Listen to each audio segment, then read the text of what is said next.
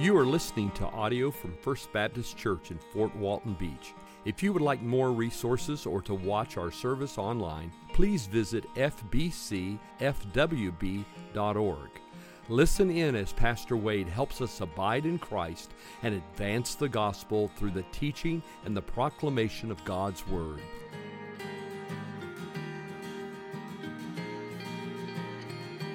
Look in Psalm 32. Psalm 32. I know you guys get tired of hearing me say this.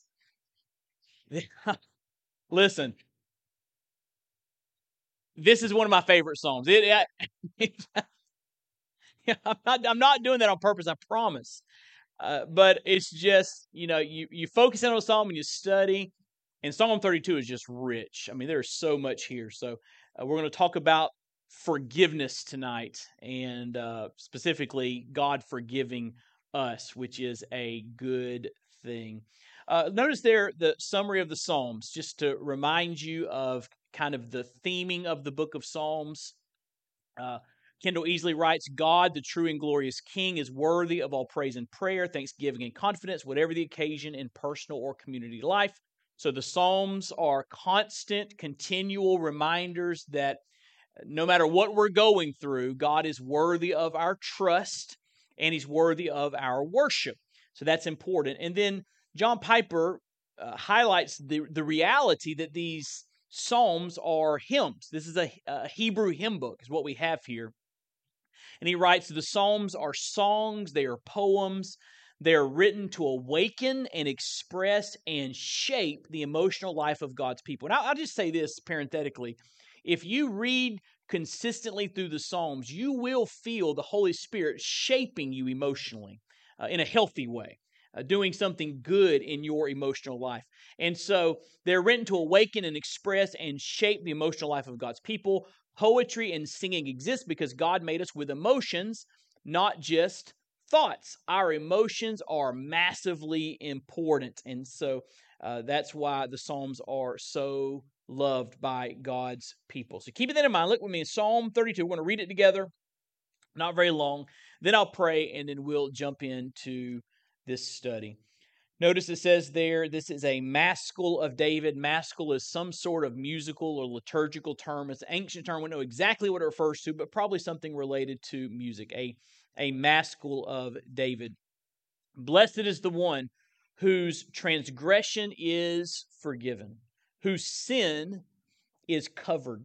Blessed is the man against whom the Lord counts no iniquity, and in whose spirit there is no deceit. For when I kept silent, David says, my bones wasted away through my groaning all day long. For day and night your hand was heavy upon me.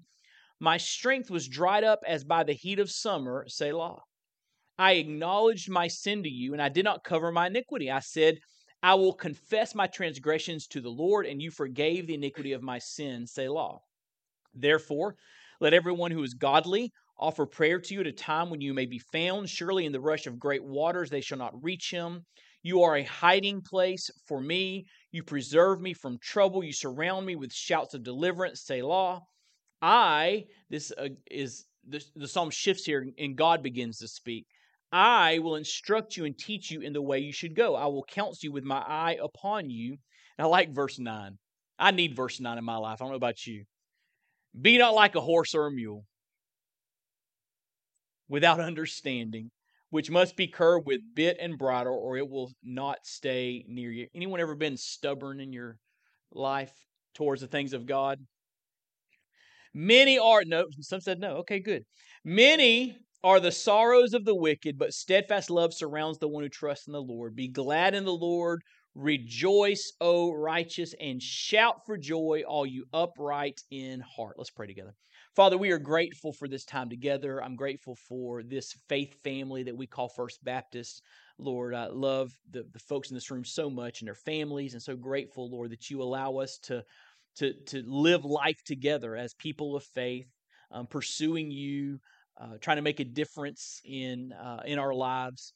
And Lord, I thank you for your word, the way it speaks into our lives and the way it encourages us and challenges us. And I pray, Lord, that tonight we would be encouraged and, Lord, even overwhelmed with the idea of forgiveness. How glorious it is to know that you forgive us of our sin. And we'll thank you, Lord, and praise you for that grace. And it's in Jesus' name we pray. Amen. Now, we don't know the exact, as is true with a lot of David's Psalms, we don't know the exact context here, but it's basically a moment in David's life where he really blew it. So there are, different scenarios in the story of David that this could refer to. Of course, we all think of David's sin with Bathsheba when he committed adultery and then murder to cover up his adultery, and he also lied as well. So that is one moment we see near the end of his life. He was guilty of a prideful census, taking a census of his people, showing off to Babylon. And we're not sure exactly what the situation is here, but we do know that David had blown it, and he is overwhelmed by his sin, and he needs to be reminded, and he reminds himself of the realities of forgiveness. So there are just basically two themes in this psalm, two major themes I want to point out, and I think that you'll be encouraged by these two themes. Theme number one is blessed forgiveness. Blessed forgiveness. That's what David's talking about here at the beginning of this psalm. Blessed forgiveness. He says there in verse 1, blessed is the one whose transgression is, what's the word there? Forgiven, whose sin is covered. Blessed is the man against whom the Lord counts no iniquity, whose spirit there is no deceit. So the word blessed there speaks of a place of favor or happiness or joy. There is a blessedness that comes when you know your sins are forgiven. Now, to understand forgiveness, we need to understand sin. If forgiveness is not that big of a deal to you, it's because you don't understand just how wicked your sin against God is. And you are ignorant of the far-reaching effect of sin in your life and the way it affects your relationships with others. So we need to understand what sin is all about so that we understand just how incredible it is that God forgives us of our sin. And there are three words in this passage that David uses to speak of our sin. The first one is transgression, there in verse 1. Blessed is the one whose transgression is forgiven. You may want to just underline that word or put a mark by it. Blessed is the one whose transgression is forgiven. That's the Hebrew word pasha, and it means to cross the line. It speaks of rebellion. That's the blank there. It speaks of rebellion against God. And so transgression means God makes his standards, his expectations clear. He draws straight lines, and we decide to color outside of the lines. We decide to go in a different direction. We decide to rebel against what God says. That's transgression. And every one of us in this room are guilty of transgression, where we have rebelled against the ways of God. That's transgression. You say, Wade, do you have any stories of your transgression? I do, but it's none of your business. Do you want to come share stories of your transgression? Okay, all right. The second word is the word sin, just the basic word sin. Blessed is the one whose transgression is forgiven, whose sin is covered. That's kind of the general word for failure, moral failure, or sin against God. It's the word chata in the Hebrew language. It means falling short of a mark. This word, sin, occurs about 600 times in the Old Testament. Falling short of a mark. And so the idea of sin is this: God has a standard of obedience, expectations, perfection, and we all fall short of that standard. It's like if there were a test given, we have all failed the test. None of us, when it comes to our lifestyle, our lips, our thinking, our actions, when it comes to who we are, none of us have scored a 100 on the moral test, have we? We all have a grade less than 100. We all fall short. Or if you put this into kind of archery allegory, if we're shooting at a target, none of us have hit the bullseye every single time. We've all missed the mark. That's the idea here. And that's the idea in Romans 6:23 when it says, or 3:23, Romans 3:23, where it says, all have sinned and fallen short of what? The glory of God, the holy, perfect character and nature of God. So sin means falling short of a mark. Anybody in here ever fallen short? Yeah. The third word, this is an interesting word, is the word iniquity. Iniquity. Verse 2. Blessed is the man against whom the Lord counts no iniquity. That's the Hebrew word havon, and it means twisted or crooked. Twisted or crooked. The idea here is that there is a path, a path that is straight that we are to walk, and none of us stay on the straight path. We make things twisted and crooked. It speaks of iniquity against God and his ways. So these are three different words that speak of the human condition. All have sinned and fallen short of the glory of God. Romans 3:10 says, there is none righteous, no, not one. Everybody is guilty of rebellion and falling short of a mark and twisting up our lives and living in a crooked way. So that's what sin is all about. But to understand forgiveness, we need to understand what God does with our sin. So we all got it. Sin is a universal problem. But what does God do with our sin as an act of grace and love? Well, first of all, he forgives it. He forgives it. There in verse 1, blessed is the one whose transgression is forgiven. Whose transgression is forgiven. The word forgive means to bear away or to be lifted off. That's what that word means. So as we look at this scripture through the lenses of the entire Bible, the completed canon of scripture, we understand what forgiveness is. We know that Jesus died for our sin on the cross. He paid the penalty we deserve to pay, so that when we embrace him as our Lord and Savior, his shed blood, the blood he shed on the cross, is applied to our sin, and his blood washes away our sin or takes away our sin.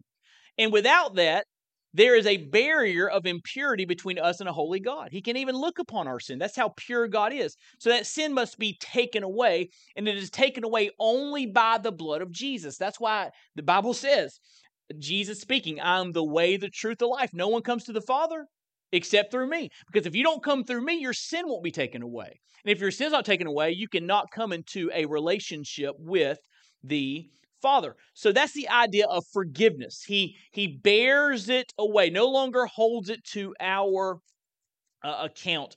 It reminds me of what John the Baptist said when he saw Jesus walking up, and the Spirit of God said, that's the one, that's the Messiah. And John the Baptist points and says, behold the Lamb of God who takes away the sin of the world.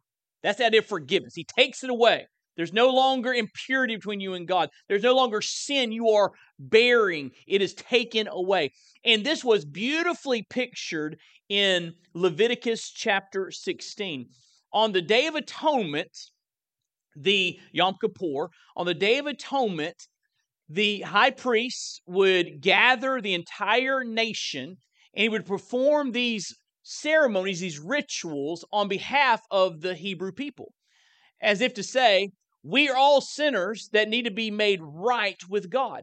And he would go through these ceremonies that pictured the ultimate work of Christ and what he would do when he died on the cross for our sins. So here's one thing the high priest would do on the Day of Atonement. He would bring a goat out, and he would lay his hands upon the head of the goat, and he would begin to confess the sins of the people, transferring the sins of the people onto the goat. Now, I don't know how long that took. I mean, I don't know how specific it was. He's like, I confess Bruce lying this week. Yeah, I mean, I don't know how specific he's getting, but in some way, the high priest is confessing the sins of the people, and there's this symbolic transfer of the sins of the people onto this goat. And then, after this part of the ceremony was done, the goat would be led away into the wilderness. That's where we get the word scapegoat from. And now think about how powerful this would be. The people have seen their sins transferred onto the goat, and the goat would bear their sins away from the camp. It was a symbolic way, beautiful pictorial way to say, if you follow God's prescription of atonement, if you place your faith in the shed blood, then He will bear your sins away and no longer hold them to your account. That's the idea of forgiveness. Your sins are taken away. We sing about it all the time, that wonderful old hymn, my sin, oh the bliss of this glorious thought, my sin not in part but the whole is nailed to the cross, listen, and I bear it no more. Praise the Lord, oh my soul. Why don't we bear our sin? Because Jesus took it away. That's forgiveness. Our sin is no longer held to our account. And so sin's a bad deal. We've all committed sin. We've all done things that deserve God's wrath and judgment. Our sin separates us from a holy God, but God loves us so much He sent His only Son to die in our place so that He could take our sin away. Isn't that good news? That is forgiveness. He forgives it. Secondly, He covers it. He covers it. Verse 1, blessed is the one whose transgression is forgiven. And then he says, whose sin is covered. Whose sin is covered. Now, again, this comes from imagery on the Day of Atonement. On the Day of Atonement, there were two goats brought into the center of the Hebrew people, right there where the tent of meeting was. One goat, the high priest would confess the sins of the people onto its head, and it would be led out into the wilderness, picturing our sin being taken away. The other goat was sacrificed.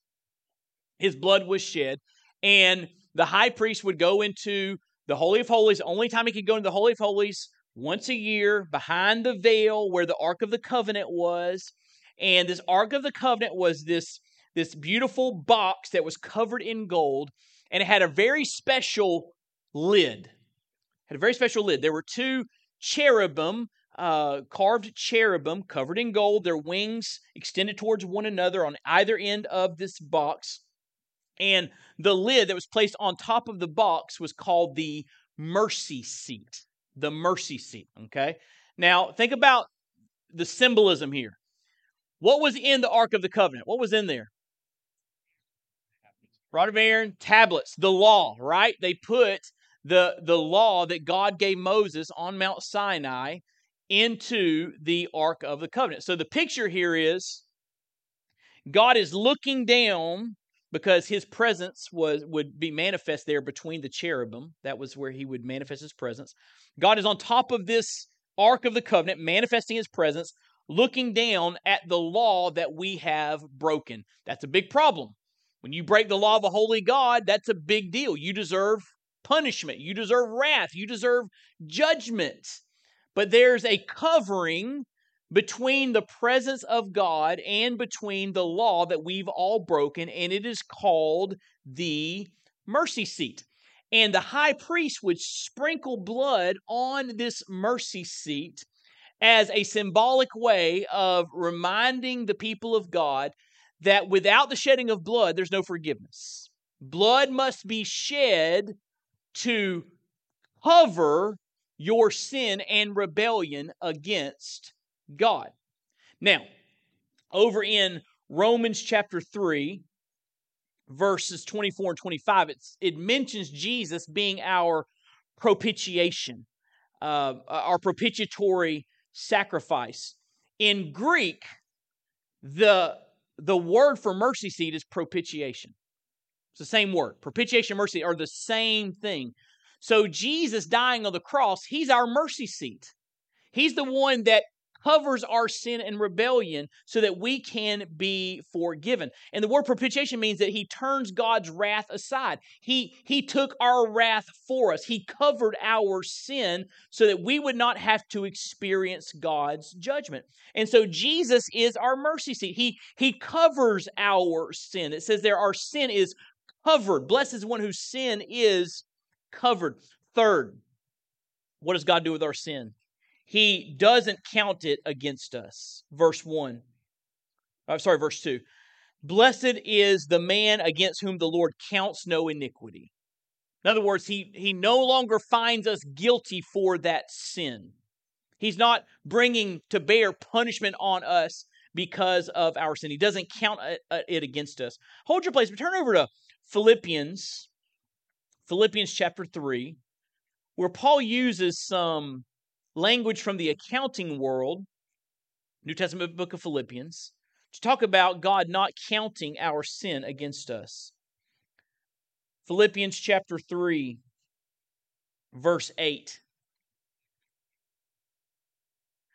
Paul here says, Indeed, I count everything as lost because of the surpassing worth of knowing Christ Jesus my Lord. For his sake I've suffered the loss of all things and count them as rubbish in order that I may gain Christ. So Paul here is saying, I have a religious resume. I thought I was righteous enough to have a relationship with God, but the Lord showed me I'm a sinner that must be forgiven by the blood of Jesus. And so that religious resume I was counting on, I count it as rubbish in order that I may gain Christ. And look in verse 9. And be found in him, not having a righteousness of my own that comes from the law, but that which comes through faith in Christ, the righteousness from God that depends on faith. And so here's what Paul says. He says, I have put in the loss column my righteousness because it's not good enough. And I have gained the righteousness of Christ. And because I've gained the righteousness of Christ, my sin is no longer counted against me. It's no longer held against me. I am righteous in Christ. I'm seen as forgiven and living in the righteousness of his Son as a gift. So he doesn't count our sin against us, which is really, really good news. And then fourth, and this comes to another passage, not specifically in Psalm 32, but implied in Psalm 32. It comes from Micah chapter 7, verses 18 and 19. So turn to Micah 7, 18 and 19. Micah chapter 7, Old Testament book of Micah.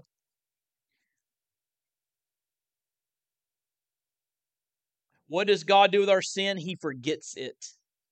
He forgets it. Look in Micah chapter 7. If you have to go to the table of contents, go do that.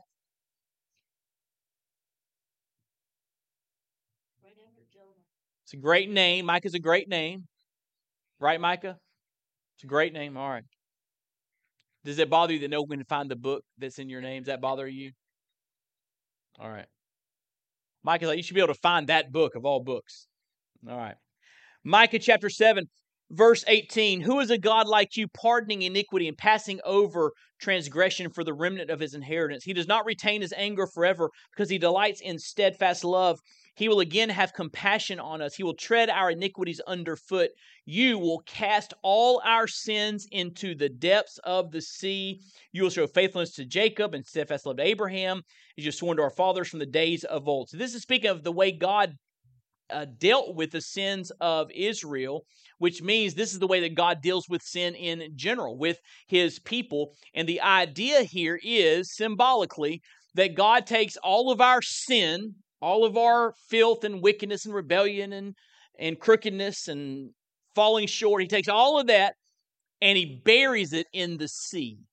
It is a sea of forgetfulness, meaning that God no longer holds your sin against you. It doesn't mean that God doesn't know your sin. Of course God knows your sin. He just chooses not to remember it. He chooses not to hold it against you. He forgets your sin. They're cast into a sea of forgetfulness. So here's the deal. If you know Jesus Christ as your personal Lord and Savior, if you've been saved, and you're struggling with something from your past, maybe from way back in your past, and you just can't get past it. Sin, guilt, shame, think about it all the time. You are treating your sin in a way God does not. Because I just showed you from the Bible that God forgives it, covers it, doesn't count it against us, and forgets it. And you're doing the exact opposite when you're holding on to that sin. And so part of Christian maturity is understanding the gospel so that we see our sin the same way God sees our sin. And we say, you know what? My sin has been covered. It's been taken away. It's in a sea of forgetfulness. Why am I remembering it if God doesn't, right? Why am I going fishing for my old sins when God has buried them in a sea of forgetfulness? And so this speaks of the blessedness of forgiveness. David here talks about what God does with our sin, and it is wonderful. It is good to be forgiven. But then the scene shifts a bit, and David begins to talk about the second major theme, which is broken fellowship. Broken fellowship. Now, all of this forgiveness and covering and taking away and forgetting, all of that is found in Jesus. We're justified by faith in Christ. Our sins are forgiven through Jesus Christ. The wages of sin is death, but the free gift of God is eternal life through Jesus Christ our Lord. So if you're saved, then your sin has been forgiven, taken away, covered, forgotten. Amen? But what about when you're living your Christian life and you blow it again? Past is forgiven. Got that down. But what happens when you sin as a Christian? Because we do, right? Do I need to spend some time convincing you of that one? We do. This side of heaven, we live in a fallen world. We're bombarded by the system of this world. We're tempted by Satan. Our old sin nature has not been eradicated yet. And so we're being changed into the image of Christ. That's sanctification. We're being transformed over time. That's a process, but we're not home yet, so we're not perfect. One day our sin nature will be taken away. Satan will be cast into the lake of fire. There'll be no imperfection in heaven. We get to be in heaven forever and ever and ever in a perfect state, just like our Lord and Savior Jesus Christ. But until then, what happens when Christians blow it? What happens when Christians blow it? Well, let me just walk you through this. First of all, we see the misery of unconfessed sin.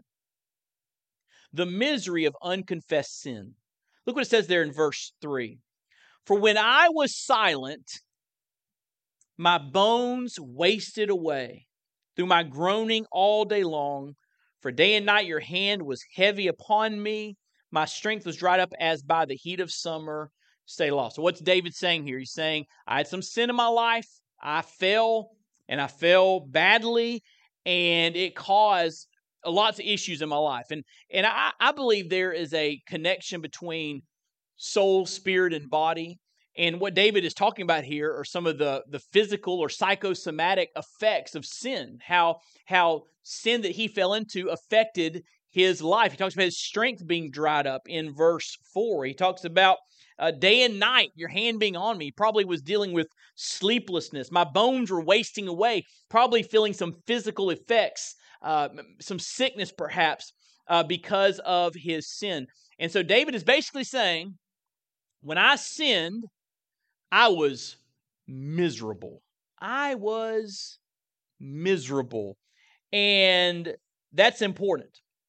Warren Wiersbe says, what happened to David during these difficult months? For one thing, he became a physical wreck. He was probably about 50 when he disobeyed the Lord, but he began to feel and look like a sick old man. That's what Wiersbe says.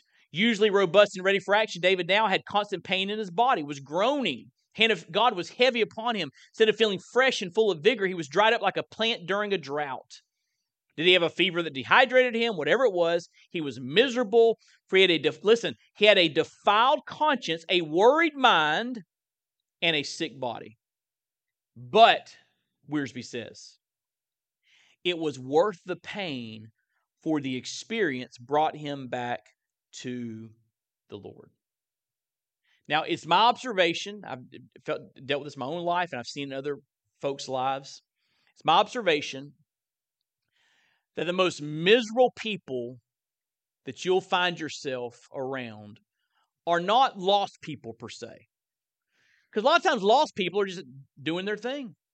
They're living like lost people. They're oblivious to the things of God, and they're not really concerned with the things of God. And some of them are even thriving. Read Psalm 73. He talks about people that are wicked, ungodly, that are wealthy and doing great, right, in this life.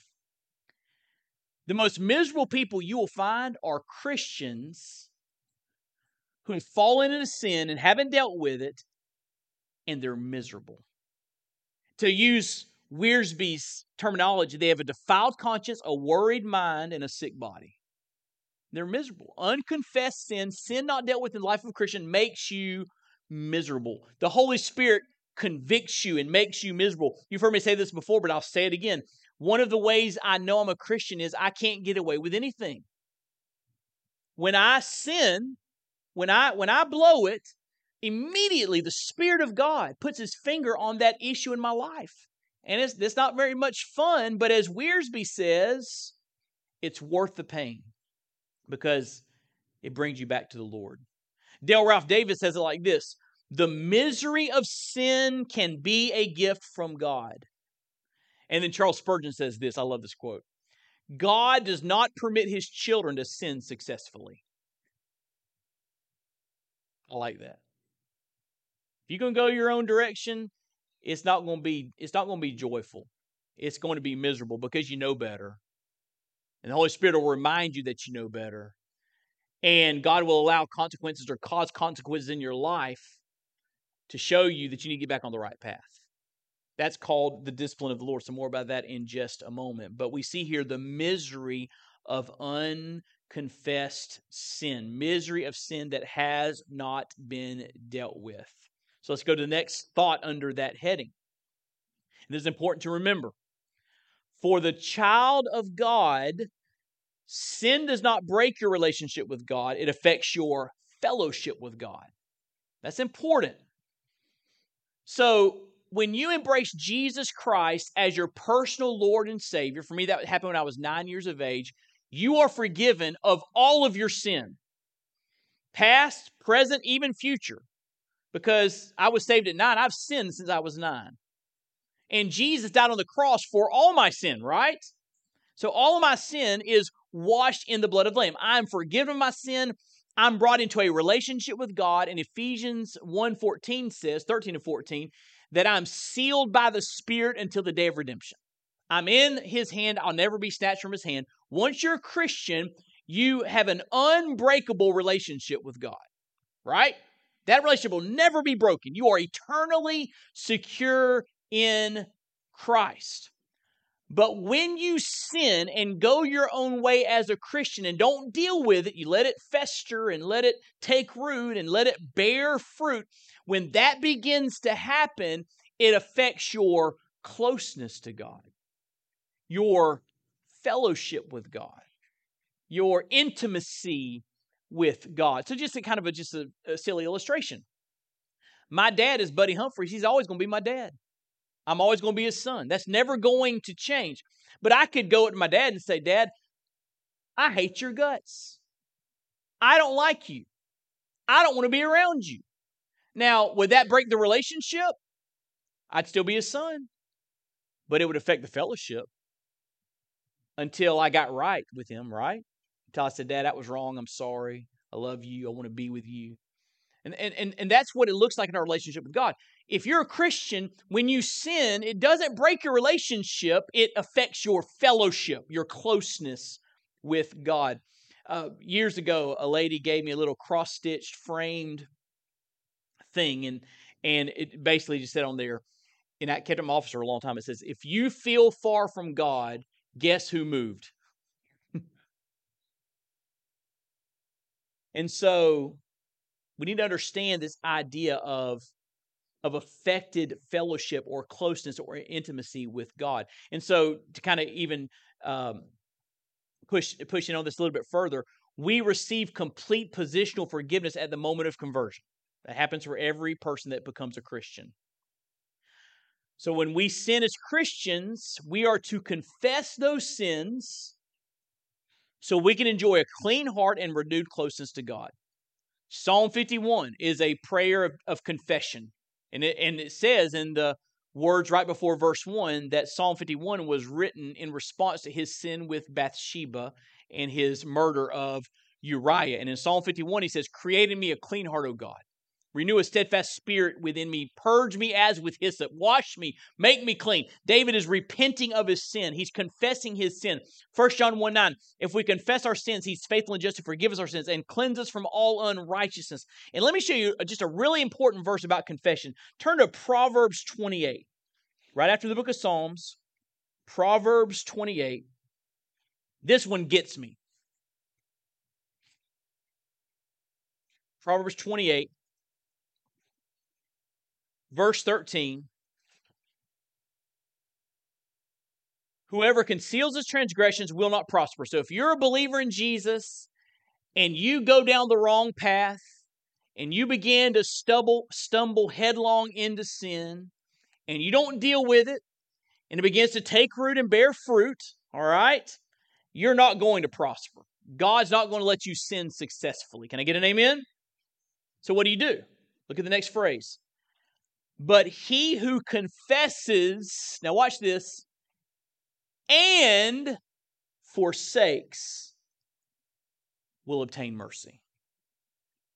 Now, the reason I'm highlighting that is because of this. There have been times in my life I've confessed a sin to the Lord, knowing in my mind I was going to do it again. You ever done that? Anybody ever done that? I'm confessing, but in my heart, I'm going to do it again. I'm going to do it again.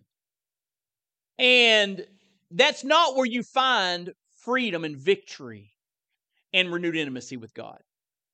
You find freedom and victory and renewed intimacy with God when you confess and draw a line in the sand and say, I don't want to do it anymore. So God, I confess it. It was wrong. I'm not making excuses. Would you clean up my heart? And would you change something in my heart so that I don't have the proclivity or the inclination or the desire to do it again? I want to confess and forsake. I think a lot of Christians get into I'm just going to confess. And they never build into their life a game plan to forsake. And that's of great importance. So when we sin as Christians, we are to confess those sins so we can enjoy a clean heart and renewed closeness to God. Here's what I believe. I've not done a survey on this. Perhaps I need to. This is anecdotal, just kind of being a pastor now for 26 years. I believe this is the most under-practiced discipline in American Christianity. I believe most Christians in America don't practice regular confession of sins. And they wonder why their spiritual life seems so dry and stale and stagnant. They wonder why they're stuck in spiritual neutral. They wonder why there's no victory in their life. There's only defeat after defeat after defeat. I think it's because Christians do not practice regular confession and forsaking of sins. This is a big deal. And let me say this. I think there are a lot of miserable Christians with a bunch of junk in their life they need to deal with. And they're miserable because God doesn't let you sin successfully. And the misery is intended to bring you back to Him, right? And so we've got to learn and confess our sins to God. James speaks of confessing sins to one another. There's a blessing when you maybe get a trusted brother or sister in Christ, someone that loves you and you can trust, and maybe just telling them about your struggles and saying, hey, I'm confessing, I want to forsake, I need your help, I need you to check on me, ask me some questions. But there's community that can be brought to bear on this as well that can help us to experience victory over our sins. So when we sin as Christians, we're to confess those sins so we can enjoy a clean heart and renewed closeness to God. Again, to kind of hammer this point home, I believe this is one of the reasons most Christians don't experience the joy of the Spirit-filled life. Because Jesus compared the Spirit in John 7 to rivers of living water, right? Be rivers of living water flowing from your innermost being in Jesus, or the Bible says Jesus was speaking of the Holy Spirit. So the Spirit is supposed to operate in our lives like a mighty rushing river of power and love and grace. Do you see a lot of Christians walking around like that? With that kind of fullness? The reason is because sin that has not been confessed is like putting rocks in a river. If you put enough rocks in any river, it's going to dam up the flow of the river. And I believe when we have unconfessed sin in our life, sin we have not dealt with, we are hindering the work of the Holy Spirit who wants to flow through us in a mighty way. And so this deals directly with the Spirit-filled life and why a lot of Christians don't experience the fullness of the Spirit-filled life. So let me give you some life lessons, and we'll finish this up. Back in Psalm 32, and there's so much here. We could go a lot longer, but let's just finish this up. First of all, if you have never experienced God's forgiveness, go to Him before it's too late. Back in Psalm 32, verses 6 and 7, David says, after he acknowledges the sin to the Lord, he says, I'll confess my transgressions to the Lord. Verse 6 is, he says, therefore let everyone who is godly offer prayer to you at a time when you may be found. Surely in the rush of great waters they shall not reach him. You are a hiding place for me. You preserve me from trouble. You surround me with shouts of deliverance. So he's basically sounding a warning here. Before you get caught up into judgment, he uses here the rush of great waters, where it's too late to go to God. Go to God now. Offer prayer when you may be found. Second, as a Christian, don't be stubborn about your sin. Deal with it. Look in verse 8. Again, the psalm shifts here, and God is speaking. I will instruct you and teach you in the way you should go. I will counsel you with an eye upon you. So God has promised that part of what He does, He guides us through life. And He encourages us here, be not like a horse or a mule without understanding, which must be curbed with bit and bridle, or it will not stay near you. Don't be a wild, rebellious mule, right? Respond to God's leadership. Respond to God's teaching. Respond to God's conviction. Don't be stubborn about your sin. Deal with it when He convicts you. Don't be stubborn about your sin. And then third, as a Christian, we should rejoice in God's grace. He says, many are the sorrows of the wicked, verse 10, but steadfast love surrounds the one who trusts in the Lord. Be glad in the Lord, rejoice, O righteous, and shout for joy, all you upright in heart. David closes this psalm by saying, listen, if you have experienced the forgiveness of God, the glorious, amazing forgiveness of God, you ought to rejoice because it feels so good and it means so much to be forgiven. I read a story about a man that had been in prison for years, being released. And that man got on a train. He was sitting by the window, looking out the window of the train, sitting by another man. And the man who had been released from prison, sitting there, seemed very anxious, very disturbed. The man sitting beside him said, well, what's wrong? And so this man who had been released from prison begins to tell a story. He says, I've lived a really reckless life. I've caused my family so much heartache and so much grief. I've been in prison for decades, and I've just been released. And the man said, well, you should be excited. You've been released from prison. And the man said, because of my sinful choices, because of my poor choices, I've lost contact with my family through the years. And as I was getting close to being released from prison, I thought, well, I need to know what my family thinks. So he tried something. He wrote a letter just before he was released from prison. And he said this. He said, on a coming date, which was the day he was on the train, I'm going to be going by our family property on a train. The family farm was on the outskirts of town. The railroad tracks went right by that family property. And he says, if you can forgive me and if you want me to come home, would you just put a white ribbon on the old apple tree there by the fence? Just one white ribbon. And I'll know that I can come home and that you forgive me and we can have a reconciled relationship. And so the man sitting beside him said, well, what's wrong? He said, well, I don't know what they're going to, I don't know if there'll be a ribbon there or not. And he was just anxious. And as they got closer and closer to where his family property was, he finally was so anxious that I can't even look. He said, can we switch seats? He said, will you tell me what you see? So they switched seats, and the man who is released from prison is looking the other direction.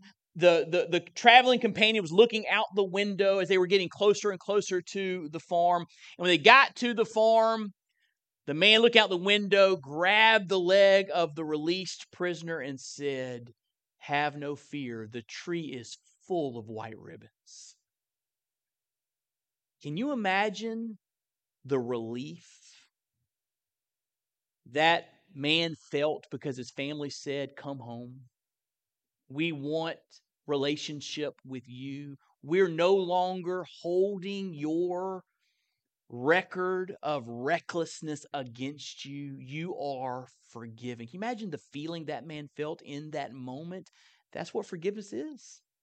That's what it means to be forgiven by God. And that feeling should fill up all of our hearts and cause us to rejoice that God in His grace has made a way for us to be forgiven and brought into a relationship with Him that will never, ever end.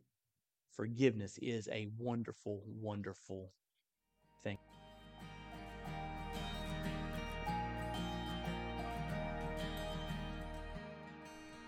Thank you for listening.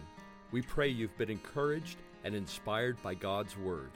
May the Lord richly bless you.